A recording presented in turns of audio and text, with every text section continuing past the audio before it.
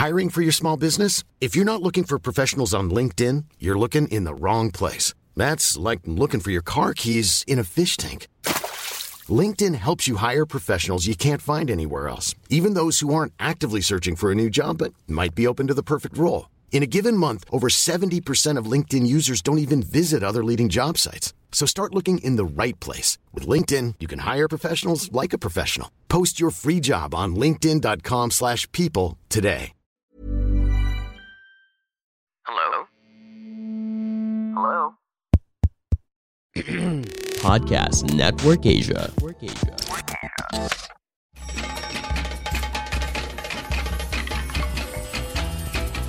Welcome to She Talks Peace, a podcast that highlights the role of women peace builders around the world in bringing lasting peace and security to communities. Eavesdrop on their communities and get to know their stories. From the Philippines to Malaysia, from Indonesia to Palestine, from Myanmar to the United States. Their dreams and hopes for a world without violence and a world where every woman and girl can be whoever she wants to be. Hosted by Amina Rasul Bernardo, President of the Philippine Center for Islam and Democracy. This is She Talks Peace. Hello, salam everyone. Welcome to episode 57 of She Talks Peace. I'm Amina Rasul of the Philippine Center for Islam and Democracy, greeting you from Manila. You know, dear listeners, this week brought us the sad news that Queen Elizabeth II died. That was on September 8th at the age of 96. While the Philippines is not a part of the Commonwealth, still, we shared the grief of Her Majesty's family and her constituents. She was a leader, probably the most known leader of the world, a woman who inspired and was steadfast in her commitment to peace and a world united. She was loved by her people. And I thought maybe I could share with you some of the quotes that were attributed to her that shows what kind of a leader she was. During the Second World War, I wasn't born yet then, and I suppose neither were most of you. They had this wartime broadcast to lift the morale of the British people. And in 1940, October 13, 1940, this may have been her first broadcast. And she said, "When peace comes, remember it will be for us, the children of today, to make the world of tomorrow a better and happier place." That's pretty amazing coming from a teenager to be thinking of the future and the role that she would play. And for the 70 plus years of her reign, she did try to make the world a better and happier place. And then she had a very inspiring quote during the pandemic. This was, I think, 2020. And she said, "While we may have more still to endure, better days will return. We will be with our friends again. We will be with our families again. We will meet again." And I think that really helped her people to cope with the horrible pandemic that was COVID-19. Then I like this quote from her. She says, "It's worth remembering that it is often the small steps, not the giant leaps, that bring about the most lasting change." And then for all of us who have been struggling in our communities to reform the system, to try and make our communities better, she said, "It has always been easy to hate and destroy. To build and to cherish is much more difficult. When life seems hard, the courageous do not lie down and accept defeat. Instead, they are all the more determined to struggle for a better future." Today, there are so many clashing points of view, you know. I mean, all you have to do is look at the United States to see how polarized the the communities have become, all because of lies that are told frequently, making them seem like fact. And Queen Elizabeth had a good statement about that. And she said, we may hold different points of view, but it is in times of stress and difficulty that we most need to remember that we have much more in common than there is dividing us.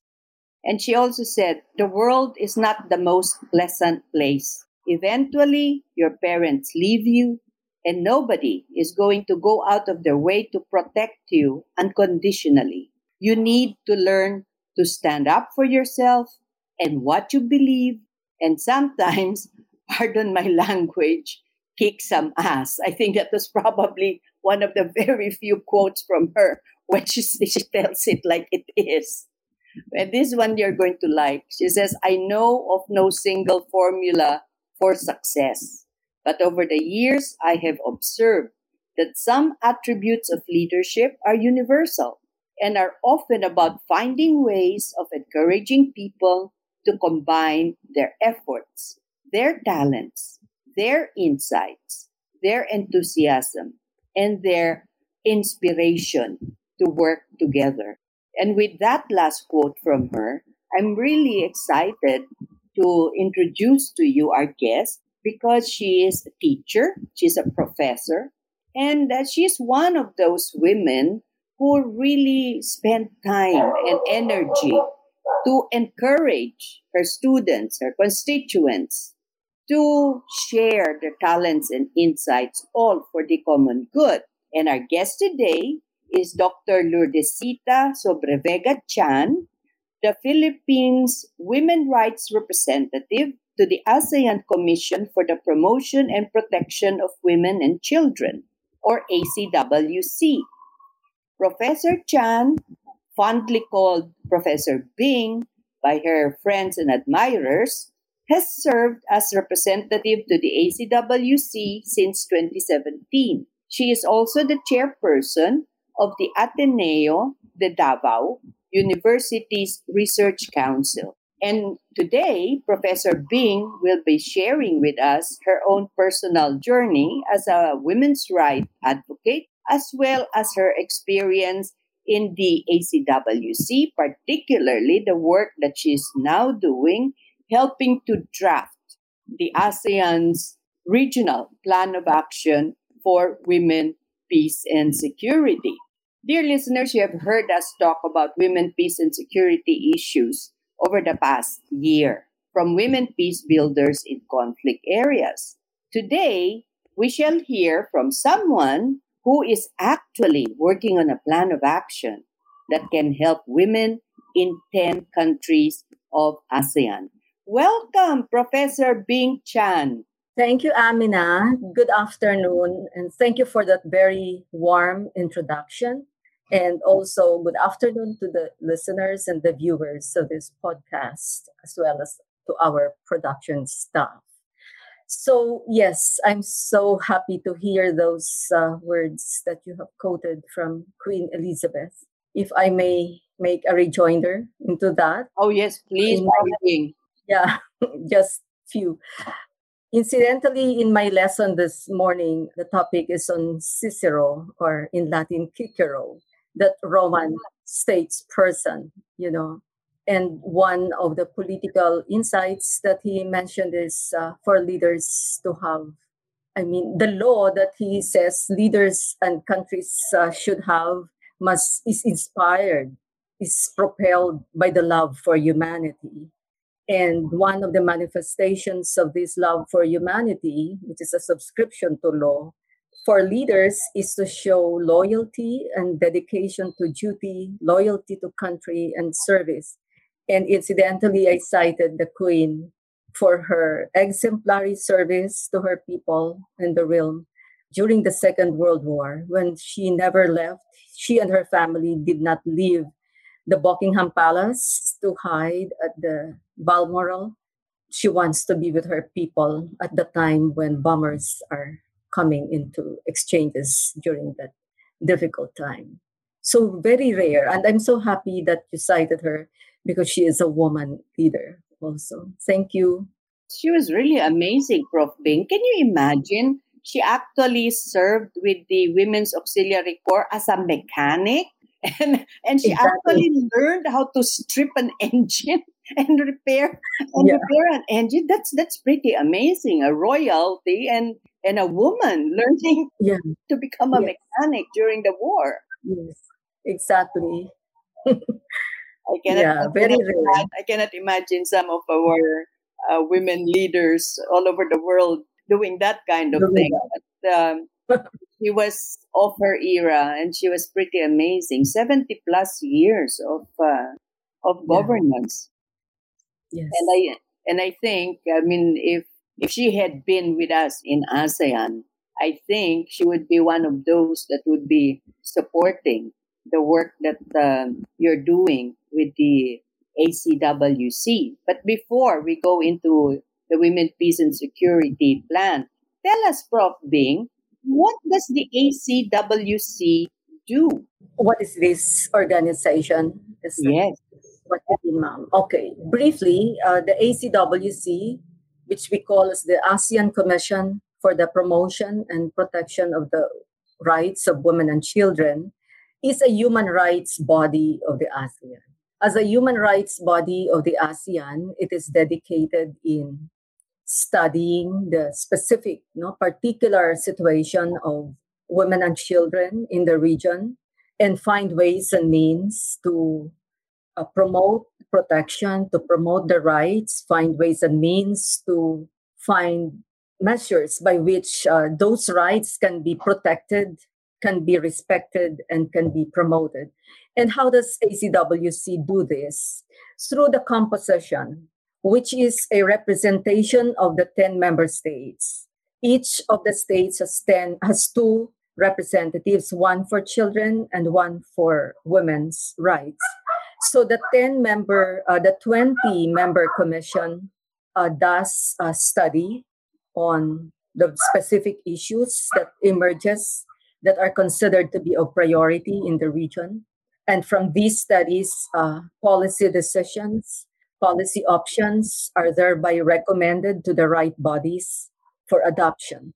Now, for the policy formulation work of the commission, often we find a way of coming up with joint statements, as in the case of the Women, Peace and Security. We have the joint statement on that. If you ask something more about that, I can elaborate later. And then we have declarations to put a stop to violence against women, to put a stop to violence against children. Then there are various documents like to promote gender mainstreaming, to protect the rights of the migrant workers, and all that stuff. So it's a combination. As a commission, we sort of forward, the issues of women and children in order for member states to act on these issues based on the shared agreements that are forged along the way as we move with our work. The good thing about the work here is it's evidence based. It's always backed up by research, and it is done in consultation with the various relevant bodies in the ASEAN. Cross-pillar, inter-pillar consultations are done. If we note, there are three major pillars in the community pillars of the ASEAN: the sociocultural pillar, the ASEAN economic community pillar, and the peace and security pillar. So, like, for example, for the WPS, while it started from the sociocultural pillar, community pillar, then we involved the ASEAN economic community and the peace and security community pillar to be part of the work. So, yeah, it's an exciting work. The members are coming from either government, there are countries who send their government representatives, and there are countries who send representatives from the private sector or from the civil society organizations. So, like myself, I come from the civil society organization, but appointments are done by the respective governments. So, By the way, Prof. Bing, I just came from a consultation with the youth sector an ASEAN-wide consultation, there were like 62 youth representatives who joined us. And because maybe they're young and therefore they want everything done fast, there's always this complaint that ASEAN moves so slow and that they don't see the impact. And I try to tell them, no. I mean, if you look at how ASEAN has evolved over the last 50 years, you can see where successes have been made in making the region more stable, more secure, and even so far as supporting human rights, especially women's rights. What has your experience been with ACWC, Prof. Bing? I mean, are you happy with the progress ASEAN has made in the field of protection of the rights of women and children? Thank you for that question, Amina, and for sharing the insights of the young people about it. I have heard that several times, the comments that ASEAN is quite slow in the way it responds to things. No? Coming from within, I would say, am I happy about this? After so many years of being part of the commission, I think I feel privileged to be a part of this body where we can make a dent. No, we can influence policy directions and decisions of the key stakeholder in the region, and these are the 10 member states. Okay, let me qualify this. What is so desirable about the process? For the issues that are of pressing concern, like violence against women and children. Oh, that's important. Yeah, these are not easy to deal with. Most especially that you have to deal with, the dominant notion of a masculinist state. And how do you mobilize a masculinist state to move its resources, policies, financial allocations, its people in support of programs and campaigns to systematically put an end to violence against women and children, if not for this body, if not for the shared conversations. One of the principles by which ASEAN stands by its processes is it has to be inclusive. It should rely on consensus, and it should not leave anyone behind. So any issues like violence against women that has to be acted upon is addressed methodically. And we have to deal with 10 countries. And the 10 countries in the region are of different political systems, political orientations. You have a monarchy, you have a democracy. Yeah, different economic statuses, But what is amazing there is when you start to discuss, say, among the commission's representatives level, the differences may be evident. But along the way, it is managed. And yeah, you're right in saying earlier, it may start with differences, but eventually we realize we are one people. Even if we have different political systems, we care for our people. And so eventually we come up with an agreement. Put a stop to the violence against children in the digital space, like online bullying. That's one of the latest we have agreed upon. So in the meetings, there are discussions. How can you call it violence? Because it's just in the online, in the digital space. So along the way, the issues are crystallized and we come to a consensus. And once we have done it, then we go through the process of consultation within the ranks until it reaches the table of the head of states. Having the head of states approve it and sign it is a major, major milestone. I'm a teacher of political science, Amina, and I recognize how the processes and how difficult it is to get states. I mean, just lobbying within our government alone is such a long and difficult process. Imagine having to deal with 10 governments. Yes. And then the papers are circulated, then you have to review and all that stuff, convince each other. And then once it reaches the agreement and they sign, then that's a victory. While it is a victory, this, I think, what should our young people and the rest would appreciate. The signing of agreements, of declarations at the head of state level is a major victory. And the gain that you have there is you have the political commitment of heads of state to do something about it. But the real battleground remains in the implementation in the member state. And that is where the dynamic force, the synergy of action of civil society organizations, government agencies, private sector becomes necessary in order to engage their governments to implement the agreement that they have signed. Yeah. Now, if I tell you... I'm really glad you mentioned civil society, Prof. Bing, because many of the countries of ASEAN don't really have the robust civil society that we in the Philippines have. So let me ask you a personal question. How did you get into women's rights activism? You're a professor of political science, but now you're known as a women's rights advocate. So can you tell us what was your awakening moment that you got into advocacy for women's rights? Yes, I am a martial law baby in the Philippines. Okay. So I graduated in political science from the University of the Philippines.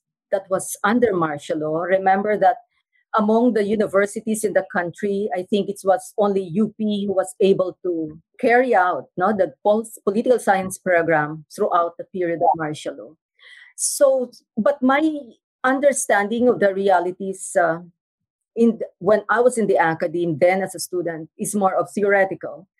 But when I started working as a professor, I started to understand the dynamics of the movement from the ground. So what was my awakening here? My awakening, it's profound. I think it's more in the line of third world feminism. When we try to understand why the poverty in the country, why the discrimination, why the vulnerability and the human rights victimization, why the inability to participate and to withstand a very strong state, then we start to realize that even if it is both the men and women who are rallying for major and radical changes, there manifests a peculiar face to the problem where the relationship of men and women are concerned. Yes. Yes. If you take stock of the gender diversity table of the leaders of the country, even at the time onwards, we notice that they are all largely men. Yes, absolutely. Yes. Yeah, I come from Mindanao, and Mindanao is a zone of conflict. You know that. Oh, yes. Then many of those on the front line and the decision makers are men. And so I started to get engaged with colleagues who started to discuss about where are the women in all this. So it started from the national situation analysis, and then we crossed to the point that there is a phase in this problem, and that is the unequal gender power relations. And it's not just gender, it's really about women's marginalization, discrimination, and subordination, and all that stuff. So it started with that, Amina. And so there was no more turning back. Yes. I'm so glad that there was no turning back, because now we have you in ACWC helping to make a draft regional plan of action on women, peace, and security that hopefully can really help empower women at the community level, whether it's in Myanmar or in Mindanao, to participate, because women's participation every time you have a peace process is shown that agreements become more sustainable. So let's go into this regional plan of action, Prof. Bing. What can you say about that? What does the regional plan of action on women, peace, and security look like? Okay. Would you allow me to give a little background? Sure, And then yes, I please. go into that. Yes. when I joined the ACWC in 2017, the first major responsibility assigned to me is to work for, if possible, a joint statement on women, peace, and security at the ACWC level. The reason why I was tasked, because in 2017, on the 50th anniversary of the ASEAN, I think it was the Philippines who was the chair of the ASEAN. And so I said, okay, I take this on, but let us try if we can push for the agreement of the head of states for this year. And the rest is history because we worked fast on it. And so the joint statement was not just at the commission level, but eventually we had it for the entire region where the head of state signed in the summit in Manila. Now, the joint statement, fortunately, I cannot continue on saying without acknowledging the support of the previous president of the country, President Rodrigo Roa Duterte, because he was the ASEAN chair at the time. And I think he's being someone from Mindanao and has been a witness to the many conflicts that we have to navigate also our lifetime. Then I think he was just the right president to see the importance of this document. And so the Women, Peace and Security document was signed, which really highlighted that we have to promote the culture of peace.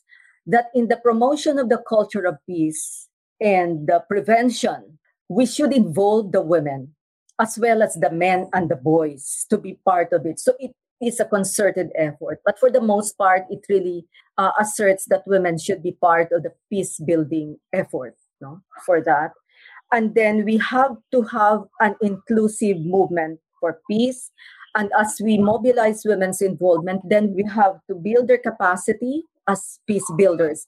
Because remember, even if we have a good record of women involved in peace building, for the most part, the idea of a peace building work has always been one that is stereotypically masculine, right? Because they think of it as security, defense, therefore military.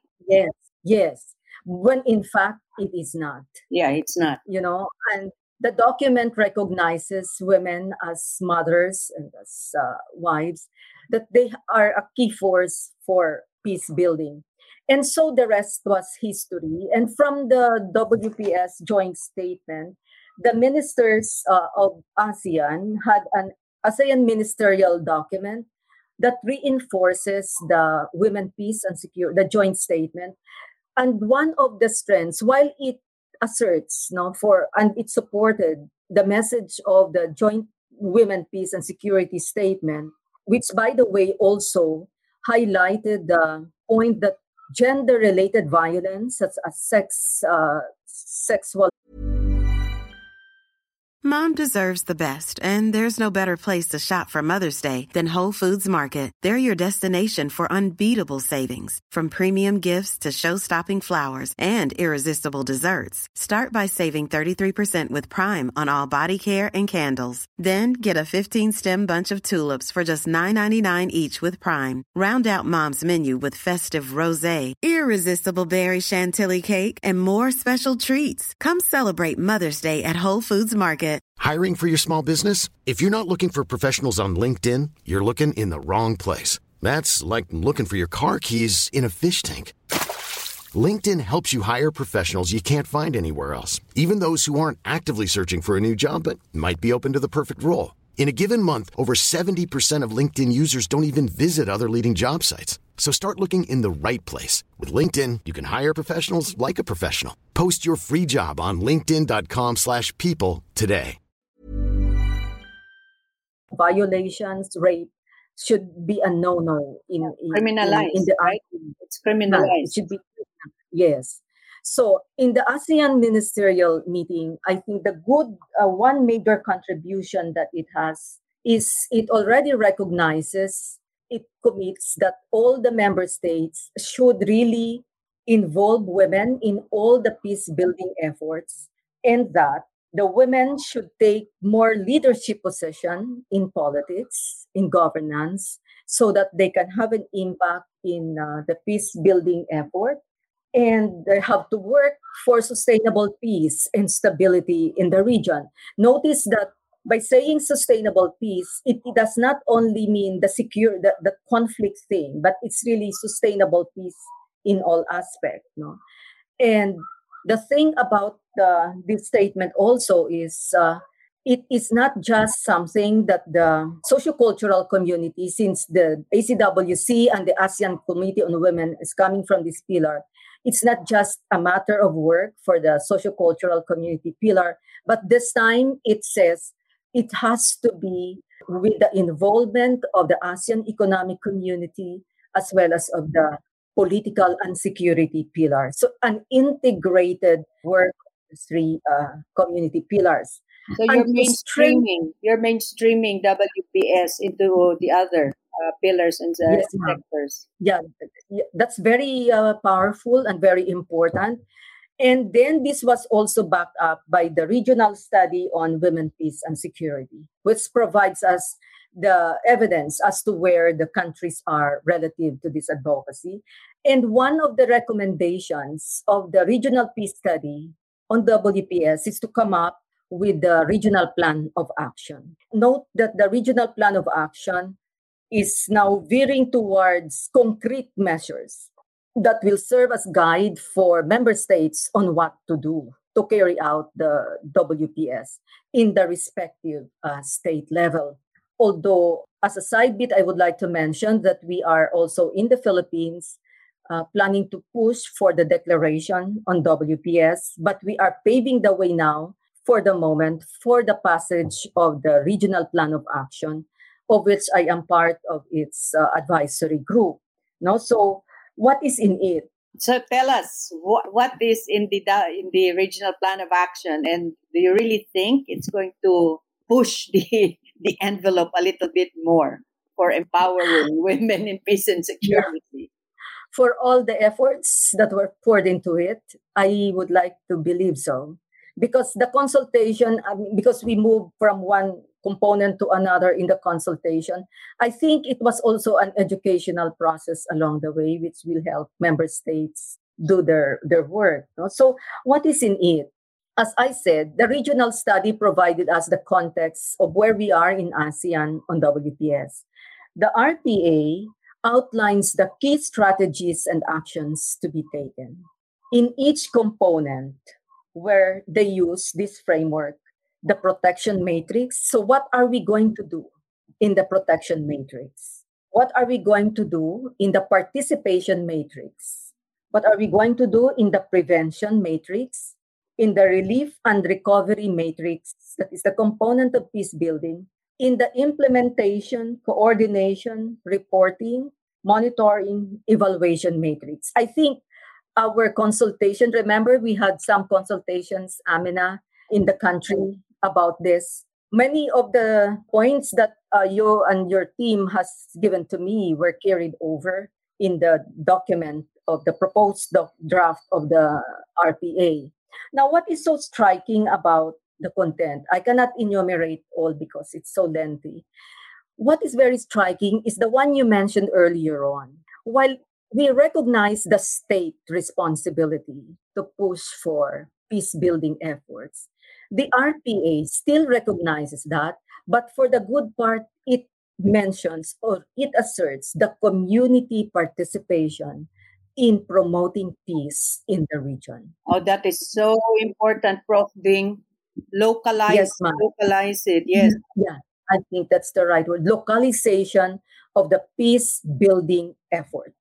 And security work is just one of them. So it's the peace-building effort to be done locally with the cooperation of the various groups in the community, side by side or in partnership with government. So it's like a total approach involving the community, the government, even the faith-based organizations.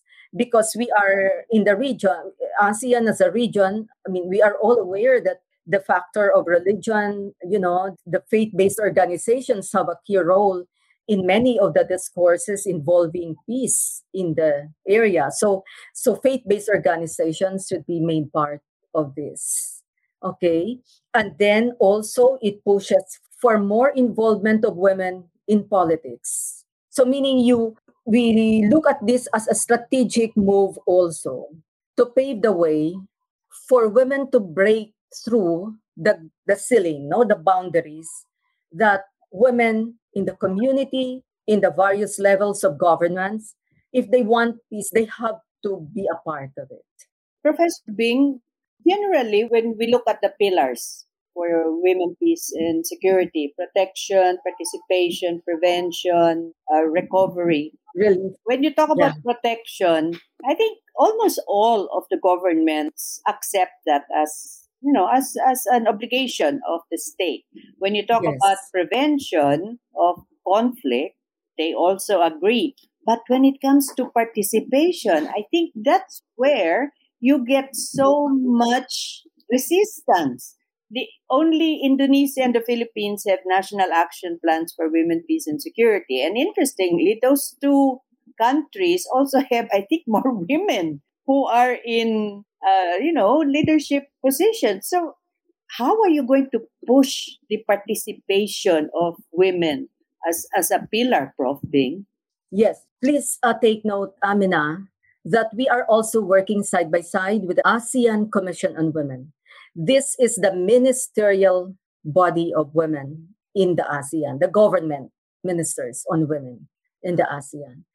And the ACW, with the support of ACWC, has likewise already successfully passed the gender mainstreaming framework, upon which all initiatives in the ASEAN has to be guided by. Okay, so side by side, and that was signed already, I think, by the member states. With that commitment from the member states to mainstream gender in almost all spheres of governance operation, then we are hopeful that this can provide a steady and a promising support to the push in the RPA to increase women's participation in peace building work. Yes, because the gender mainstreaming to which the states have committed requires allocation of resources, real resources, and Oh, therefore I'm glad you said requires, real resources. yes, and it requires audit, Amina. You have to audit, respective governments as to check where they are. If you allocate resources, where did it go and all that.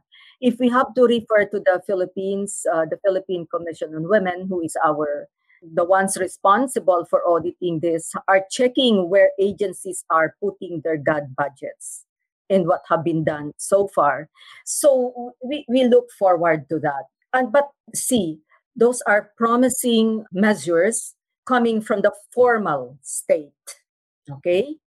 So much hope. And that we have learned along the way. You know that because you have been a very active woman leader on women, peace, and security. You know that the key really here is the movement from the ground. Oh, That yeah. is where we need a dynamic force from the civil society organizations, people's organizations, women-led organizations, in order to catalyze, the movement to promote greater women's participation in politics, since there is so much space now afforded by the formal mechanisms of government. But Prof. Bing, let me ask you about that space for civil society participation, because it seems like in some of the ASEAN member states, Myanmar, for instance, the feeling is civil society organizations are not allies. They are seen as threats. And I think it's also happening in some of the other states. So in all of our consultations with civil society, they kept stressing, we are allies, we're your partners, government. So let us participate for peace and security. How are you going to, in a way, convince the other governments of ASEAN that civil society is a very good partner? not just for peace and security, but for humanitarian work, right? Disaster and all that. How are we going to do that? Precisely, we are aware of that, ma'am.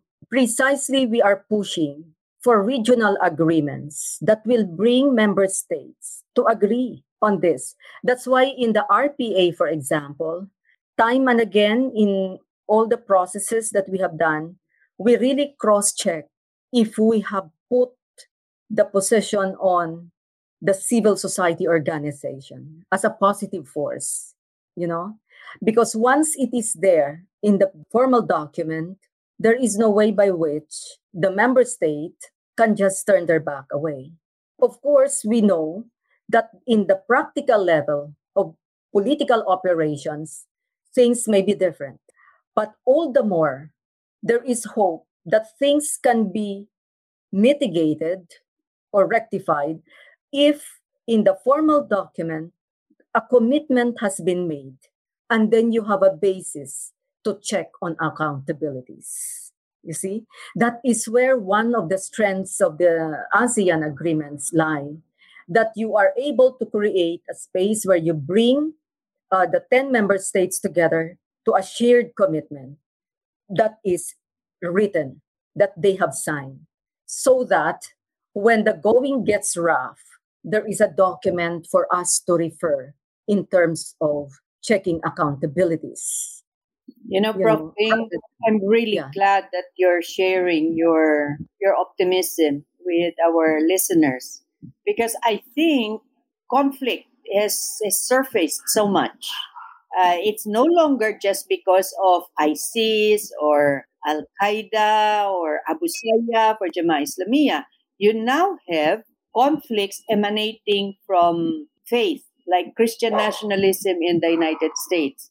And with these kinds of conflict, it's easy to see how it can enter countries like Malaysia, which doesn't really have armed conflict, and start, right, snowballing or becoming a firestorm that can erupt into conflict. But still, many of these governments, when they look at prevention of conflict, they're still doing it at the state level and not really bringing in the ideas of women or youth sector or the religious sector of civil society. But as you said, getting the governments to agree on common ground, like a language that talks about securing the participation of civil society, that is a necessary step, because once we have that, then those of us with civil society working at community levels, we can always use that, right? You can say, look, ASEAN now has a regional plan of action. Government, you have got to do something about it because you agreed. Yes, ma'am. So that's the way it's going to go, right, Prof. Bing? I completely agree. Before I have my personal thoughts in support of your statement, Amina. But before that, let me just give you some examples of the initiatives of some member states. Of course, you're right. It's the Philippines that had the National Plan of Action ahead of the others. And this was followed by Indonesia. Okay. So both of us have already two generation of NAP. And the Philippines, the striking feature of the Philippines, its contribution is the localization of WPS agenda, particularly in the Bangsamoro Autonomous Region of Muslim Mindanao. Okay. Through the development and implementation of the BARM Regional Plan of Action on WPS. That's on the local level. What Indonesia also showcased as a peculiar contribution is that it mainstreams WPS at the national level through the National Plan of Action on the protection and empowerment of women and children in social conflicts. Okay? So that's another model that we have done. So when you talk about social conflict, that would now include issues of gender, LGBTQ, and all of those other very touchy issues. Yes, issues. And then the second generation NAP of Indonesia focuses on preventing and countering violent extremism that leads to terrorism. That issue is not strange to us in Mindanao in particular. No? So that's it. Now, if we go to Thailand, Thailand did not pass a national action plan, but what they have passed are measures and guidelines on women and the promotion of peace and security. That is what they have. Quite tantamount to ANAP. In Cambodia, they have a gender action plan for law enforcement. In Myanmar, they have a national strategic plan for advancement of women. Okay? And for Vietnam, they have a law on gender equality. Thus far, these are the countries with very specific commitments to the call for national plan of action. Now, going back to, can you please refresh me a bit dun sa comment, in your earlier comment na, what is it? The one that you asked me to say something? Oh, Amina? Yeah. about how governments, it's essentially about political participation of women and how you're going to convince this Other government, governments. yeah, to really support that particular pillar of the regional plan of action. Yeah. I have been in the women work for 4 decades. 4 decades. And in all this time, there are really a lot of hurdles. Nothing is made easy. And always we are confronted with a formidable state, you know. I am speaking about this from the stand, even if I am part of the government as Yes, the yes. representative. Yes. But my experience is from outside of government, where you have to deal with a formidable state. But one insight I have drawn all the years, even if you are faced with a formidable state, nothing is such formidable that you cannot penetrate it. And that is why, on the question, how are you going to mobilize and let this government realize that the CSOs, that the women groups matter? To me, the women groups must continue and persistently strengthen their ranks and unfailingly promote and assert for the principles and the issues that they advocate for. We have to organize. Yes. Organize, and make our voices heard. There is no government, no matter how, I'm sorry to use the word, how formidable they may be, as we would see it, who cannot afford to listen. Because any government, Amina, is sensitive to public opinion. That is true. Any government is sensitive to public opinion. I'm sorry to say this. That is where, that channel is where the women groups, the CSOs, and the POs could always find their strength to let their voices be heard by government. And they must be ready with alternatives, meaning you just do not engage, you just do not subvert. Also, don't just criticize, offer something productive. Yes, ma'am. Yes, do not just criticize. Offer something that is reliable and that is worthy for that government to consider as a possible option. I think it works, ma'am. It works. You would know that. Yeah, you and I have been both in government and civil society, so we know that to be true. I know, Prof. Ding, so much work needs to be done. So much I we tell need you. to talk about, but time Yeah. is running out, and we're almost Yes. at the end of our time. Yes. So before we go, Prof. Bing, I know that many of our listeners are young women. You'd be surprised to know that about 8% of our listeners are teenagers, Um, would you believe? Really?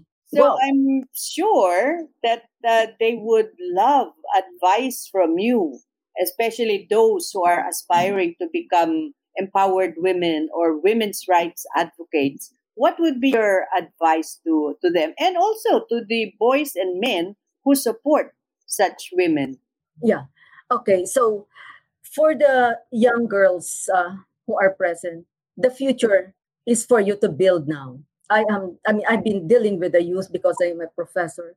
That is what I tell my students. And even for the boys, for the young men, the future is for you to build now. What future you would like to have, you build it now. And also I tell them, if you treasure the liberty that you enjoy now, if you treasure the gains of freedom that you enjoy now, remember it was paid with the lives and bloods of those who came ahead of you. Then you should also fearlessly light a candle at any instance when dark clouds hover, you know? So, how would a young woman, a young man understand and commit to this? I say, study. Study and be sensitive to the situation where you are in. It all starts in the family. Look at your family. How are the gender relations in the family? Okay? I'm not saying you fight each other in the family, but study. Use it as a venue for you to study. And then you will see that there are privileges, there are discriminations and subordinations that are going on. And sadly, also in our families, there are those who suffer from violence. Then you ask yourself, should I just be a witness, a silent witness? Remember, violence may not victimize you now, but by the fact that you have witnessed it, slowly it will creep into your life. So if you do not want that to happen, then do something. Then a young girl would say, what can I do? It depends on the situation where you are in. My advice is be open. Remember, your survival, the promotion and protection of your individual rights rests on whether the collective rights of your people are also protected. Your protection of your right as a woman, as promotion of your right as a woman, is dependent on whether the collective rights of women and children are also protected. And this goes for the young men, the young boys that we have.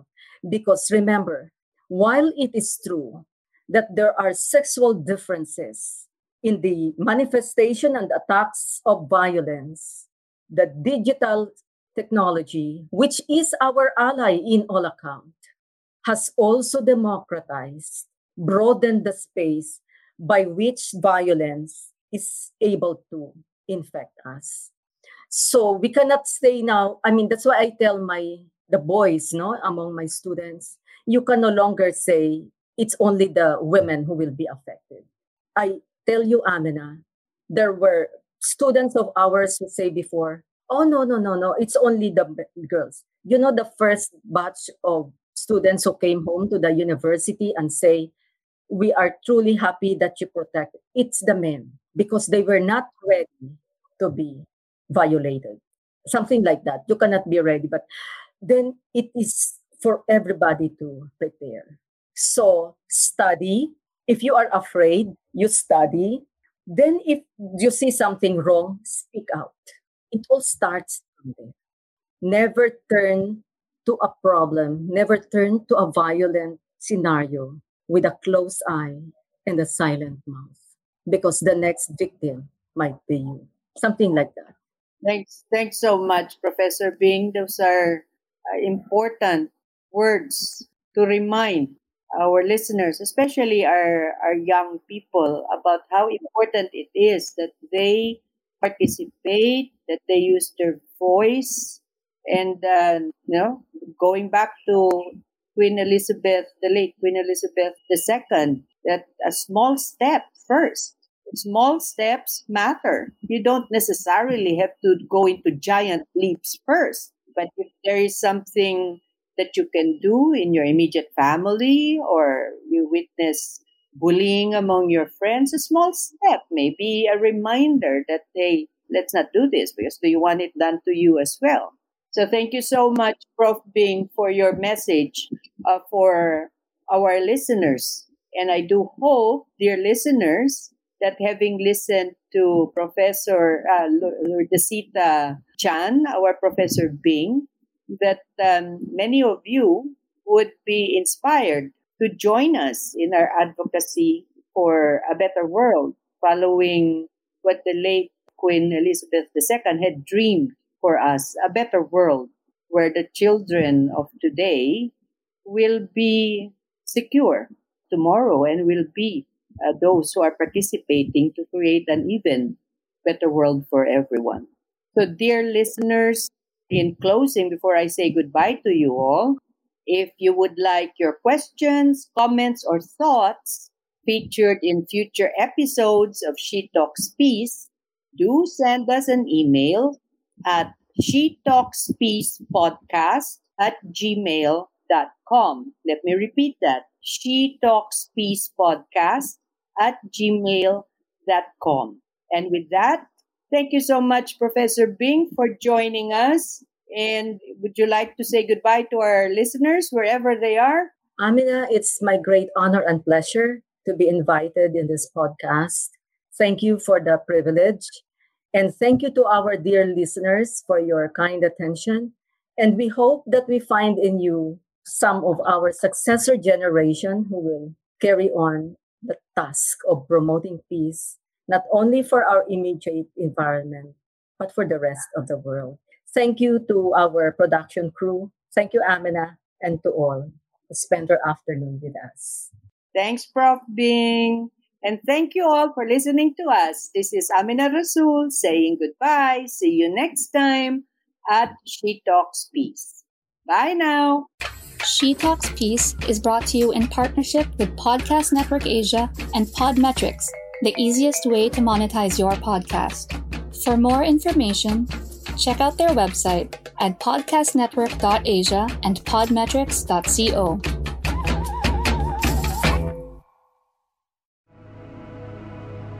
The views and opinions expressed by the podcast creators, hosts, and guests do not necessarily reflect the official policy and position of Podcast Network Asia, the hosts of the program, or other programs of the network. Any content provided by the people on the podcast are of their own opinion and are not intended to malign any religion, ethnic group, club, organization, company, individual, or anyone or anything.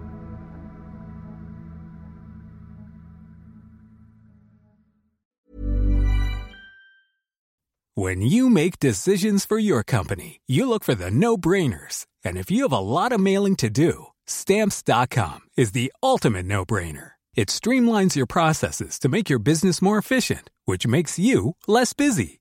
Mail checks, invoices, legal documents, and everything you need to keep your business running with Stamps.com. Seamlessly connect with every major marketplace and shopping cart. Schedule package pickups and see your cheapest and fastest shipping options from different carriers, with rates up to 89% off USPS and UPS rates. And with the Stamps.com mobile app, you can take care of mailing and shipping wherever you are. Make the same no-brainer decision as over 1 million other businesses with Stamps.com. Sign up with code PROGRAM for a 4-week trial, plus free postage and a free digital scale. No long-term commitments or contracts. That's Stamps.com. Code PROGRAM.